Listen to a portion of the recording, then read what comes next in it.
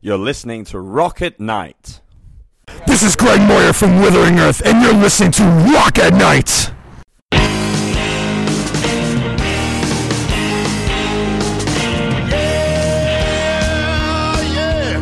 Are you ready? Tonight I'm gonna take you on a little trip. We're going down south by the mighty Mississippi. I'm gonna take you to a place where lights never dim. Bring your mother, your brother, and your best friend. I'm gonna show you where they dance out in the street. They'll tell you all about your body heat. Not gonna talk about it, just gonna do it. Get on down, if you feel up good. Now get on down.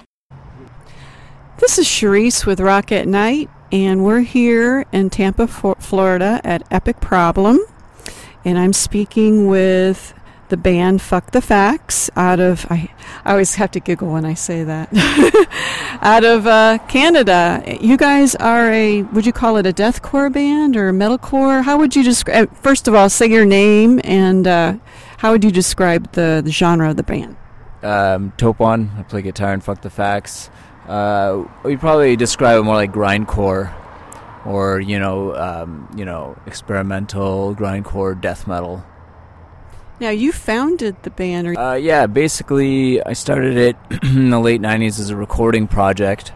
I just needed a different outlet to do all the musical, things I wanted to do. I played in a lot of local bands at the time, but I played bass in a lot of death metal bands, and I wasn't really able to do all the kinds of music I wanted to do, so I decided to have a recording project where I could, really be active and do all that stuff. And it started in, I think 97 or something is when I did the very first recording, but I didn't really start taking it more seriously until about 99. And then in 2001 is when I got a group of friends together, and that's the first band formation of Fuck the Facts. Tell me the names of everybody who's in the band currently. Okay, well, there's myself, there's Mel, who's our vocalist, who's here with us as well, our bass player, Mark, and our drummer, Vil. Now, I'm here with Mel, who is a female lead singer, and as we all know, Rock at Night loves women. We try to promote women as much as we can, too, so I wanted to talk to you, Mel, about how you got into the band and the music industry and all that stuff. I started screaming in 99, and I guess time flies by now when you look back. It's been 16 years now. And around I met Topon in 2001. I think I was at the very first Fuck the Facts show, and the band did for about 6 months of shows. And then at some point, I think the singer couldn't make it, and Topon asked me, "Oh, could you replace for just a weekend?" And that was it. From then on, I've been the singer from Fuck the Facts, so since early 2002. Yeah. Now, I noticed there's a lot more women getting into the metal industry. How do you think women are being accepted, or have you had any kind of interesting experiences being a female in a metal band? I never really thought about it until someone asked me the question. And it was never for me something like, hey, I'm a female, I'm gonna sing. It's like, hey, I'm in a band, awesome, this is fun. It was never trying to fight rights for women to be allowed. It was just, you do your thing and that's it. I felt more problem or more sexism in some work situation than I ever had into music. So I find the scene overall super acceptance. Yeah. Now, what kind of music were you into before you joined the band? Were you into metal, or what kind of music did you used to listen to? Yeah, metal, punk, and hardcore. Yeah. How is the metal scene in Canada? Are they accepting of you all? Are you different, or how is the whole scene up there? The scene's really good, I think, and we've been a band for so many years that, I think we've done pretty well in Canada, and we definitely feel accepted there, so there's so many different styles, and from the grindcore, death metal, and different variations on those styles. But in general, I feel like the Canadian crowds have been really receptive of what we've done and been extremely supportive. Now, with a name like Fuck the Facts here in the United States, they're pretty conservative. I mean, they put labels and warning labels on everything, and to me it's just everyday language. But have you had any kind of experience because of the name, people like derogatory experience? It was more of an issue in the beginning when we started in the early 2000s. A lot of people, we had problems when we would go into venues and they would be like, no, you can't do this, you can't do that. But now as time has gone on, it's actually become much less of an issue. So, it's an interesting thing because when I, came up with the band name, I didn't really think about it, but I didn't really think that, 15 years later or whatever, I'd be in Tampa, Florida doing an interview with you. So just kind of, made the decision and went with it. And, since then, like I've noticed there's a lot of bands that have been a lot more successful than us that have, fuck in their name. And like you said, it's definitely everyday language. Yeah, everyone says it. So it's almost weird that it is such an issue. But I remember because we put out 3 albums on Relapse Records, and I remember when we signed with them, they told us, like in the U.S., it's definitely a problem. In Europe, it's not even an issue. And in Canada, even, it's less of an issue. But I know in the U.S., it's really been difficult. But I think even over the years, it's gotten a bit better. What do you think, Mel? Yes, there's a swear word, but my point is we're not saying anything horrible here. Like, there's band names without swear words that are way worse than Fuck the Facts. So, yeah, it all depends on what offend you. Like, yeah. I know, because a lot of the names, if you look at a lot of the death metal or deathcore bands' names, are really violent. Yeah. And, morbid violent, so yours is almost like nothing, it's cute. Well, our band name actually originates from John Zorn's Naked City, so it's a song title from that album that I saw, and it really spoke to me as what I wanted to do with the band. So that's really like the origin of the name, and that's what that's where it comes from. Now I understand you were on a tour, and it looked quite dizzying. You started off in Buffalo, and you moved your way out west, and now you're here in Florida. I believe it's for an album. You want to talk about the album that just came out? Yeah. The album's called Desire Will Rot, and we released it at the end of August. It's the first album that we've done since our contract with Relapse ended, and we kind of decided to go the independent route. So we released the album completely independently, and since August we've done, we've been basically touring for the album, not non-stop, but we did a couple of Canadian tours, a few select dates, and now we're doing this full U.S. tour. I understand it's pretty hard to get into the U.S. because of visas and stuff like that. I've been talking to a lot of bands, and there's a lot of issues and stuff. Is this your first time here in the U.S., or tell the people, was it hard with the whole visa thing? It's always been hard and expensive. Since 2006, I think we've been coming here legally.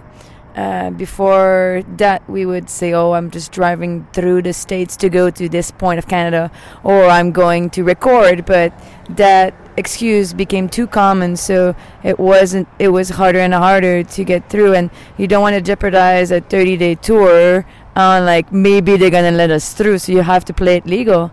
The main problem is the price. For a year it's over $1,500 for the band to be allowed, and then we've noticed in the past years an increase in the IRS targeting shows, and now they're asking 30% of the pay for the band. So it gets crazy because it's difficult because it's a lot of paperwork.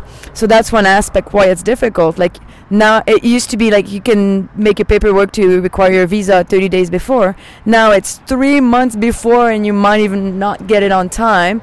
So it's crazy paperwork, but now also a huge money impact for a small DIY band. Like, you got to come up with all that money at first, and then on your door deal that, hey, that night you'll get 100, then you get like 1/3 taken away from the IRS. It's just, it's.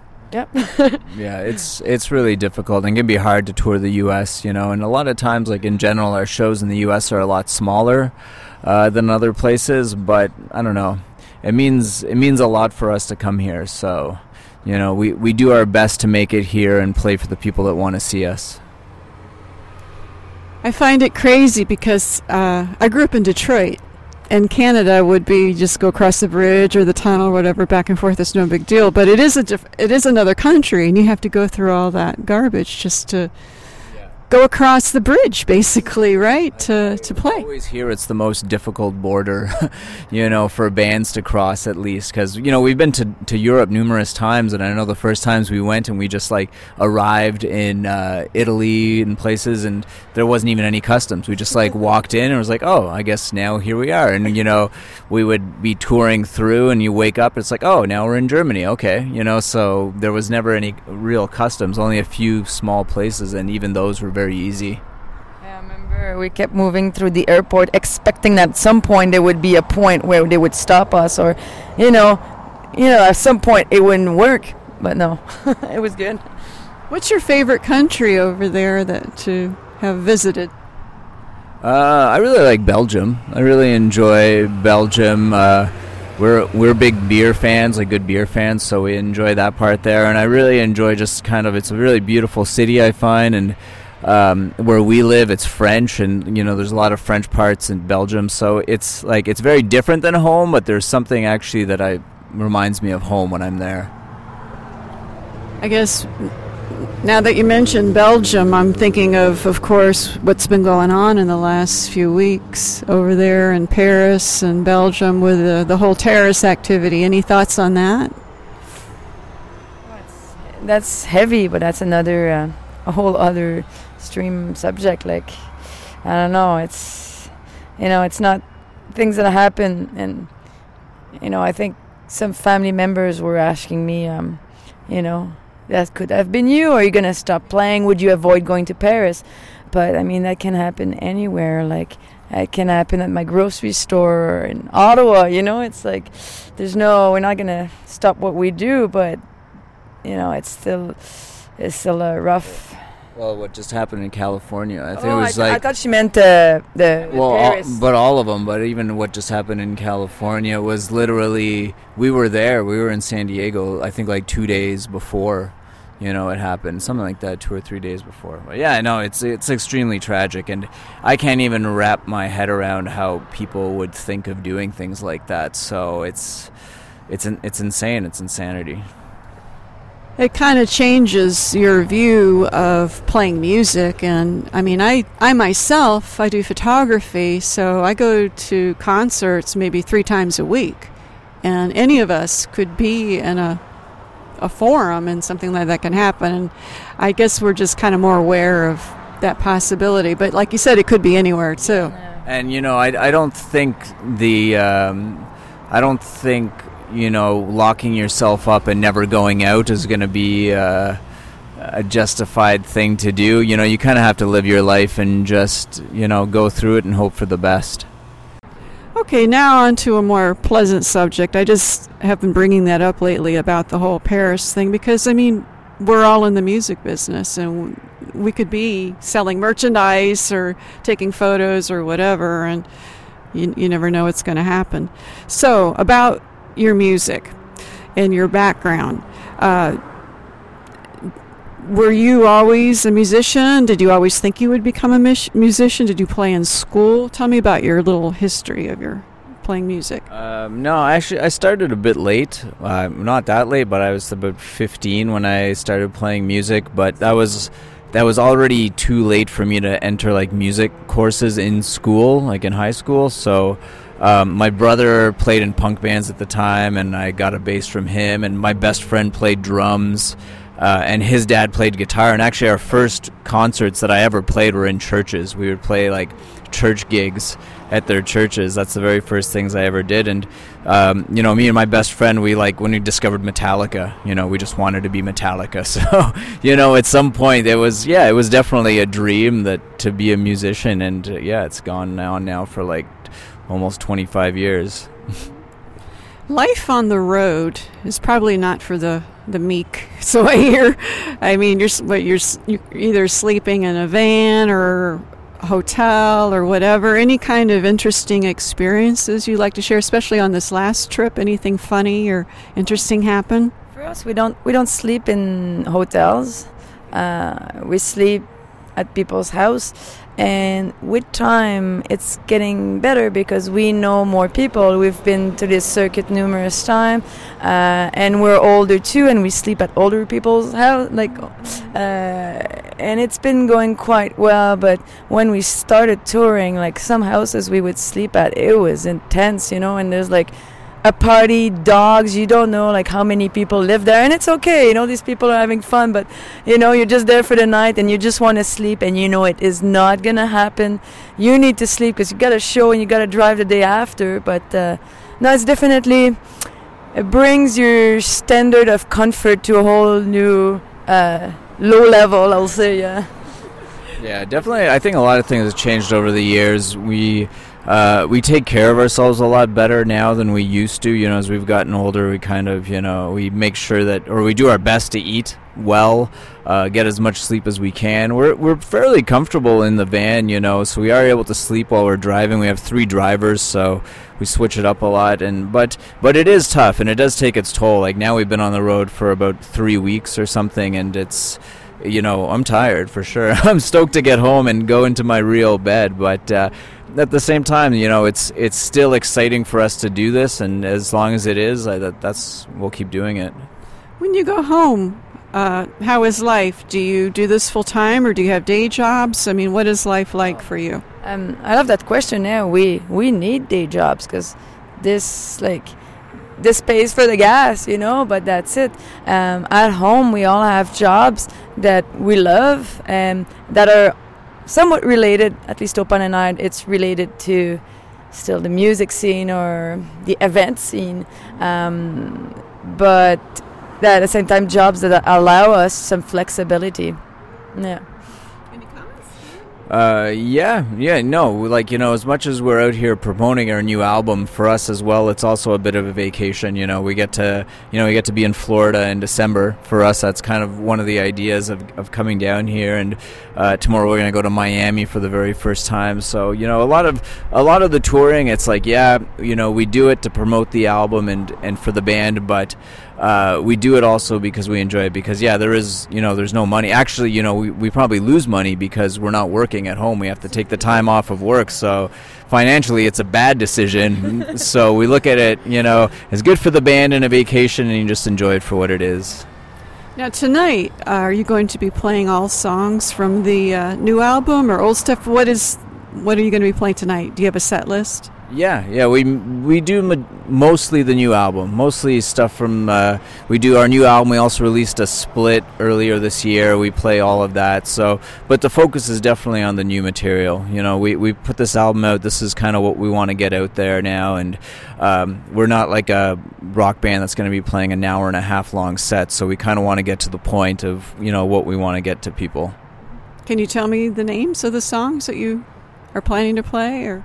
Yeah. We play. Well, like I said, we play our half of the split that we released earlier this year, and then we play about 6 songs from our new album. We play False Hope, Solitude, the Path of Most Resistance, Pray, Storm of Silence, and we do 1 song from an EP that we released a couple of years ago. I think I saw a video online for Solitude. Isn't there a video for that? Are you planning to make some more videos for the songs on the album? Well, there's 1 or 2 video that friends made that are out, but as a main video, I think with Solitude that will be it. Yeah. Anything that people would be surprised to know about you that kind of is the opposite of what you represent? A bit of trivia. Well, I don't have any specific like that for trivia, but one point that I find interesting, and it happened years and years ago, but for me it's a good example, and it can apply to so many bands. We were invited to go sleep somewhere after a show, but it was a party, and one guy was mad at us because we were not the life of the party. He was hoping, there's this image that bands, they're wild on stage, they're wild 24/7. They're probably raging in their van, raging in the party, like raging in the morning. They're just 24/7 raging. It's like, no, we're pretty mellow dudes, and it's, that image, I think, and I've talked about that with other bands, and they could totally relate to that as well, like... Yeah. Especially when you're doing what we're doing, and we play every single night. Like, this show is 25 days, and we play every single night.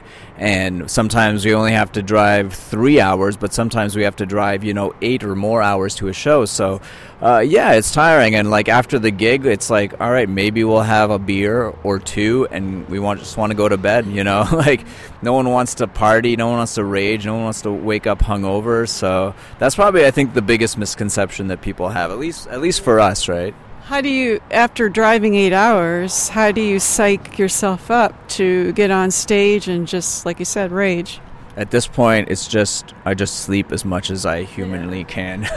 Yeah, and like we've been doing this for so many years that it's not difficult. It just happened, It's like, okay, we're at the show, and then we switch mental zone, I guess, and we just, it's not difficult. I think when we get, like, a good crowd, it helps, It definitely helps to feed off that energy and stuff, and it makes it exciting. But, a lot of it's just, like, our own mental space, and sometimes it is tough. Sometimes we'll show up, and it's like, man, we're just tired, and we just want to sleep, but we have to play in a couple of hours. But, you just kind of soldier on, and, it can be tough, especially when you're playing every single night. I mean, in a sense, you're entertaining, right? You're on stage. People come and expect to see all that energy and growling and everything. And I guess they don't realize after that you might just want to go to bed or, just watch a little TV or... Well, there was a point, I think, that we partied a little bit harder, but now, definitely, as time goes on and with age, we've relaxed a lot more. Yeah, we used to be more wild than we are now. Like, I remember shows that were rough because of the night before, But these things are more than rare nowadays. Do you do anything for your voice to prep before you go on stage? I take a warm tea, and there's this throat coat tea that many singers use, and that's it. Like, I never drink before a show, and I've noticed 10 years ago that milk or yogurt affected in a bad way my voice, so I just stay away from it, and that's about it. Yeah, because I would be hoarse, I think, if I were to be, growling and, singing like that. But, I noticed, let's say on a tour, after 4 or 5 days, it gets really rough. You get at your worst, at least for me, and I notice even our bass players' vocals, we get at kind of our worst point, and then from then on, it gets better. It's like a jogging, you reach your kind of breaking point, and then it's like, okay, this is gonna work.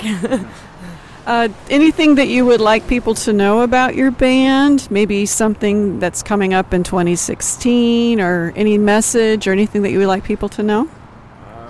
I think we covered most of it. We're out here doing this tour. In 2016, we're going to do a small European tour and maybe a few select shows. And after that, I think it's going to be back to, for one, relaxing, taking it easy for a while, and then slowly start working on a new album. Yeah. All right. Well, thank you so much for speaking with me. You're listening to Rock at Night. Thanks for the intro melody. It's called Get On Down by Billy Bass Alford. Thanks.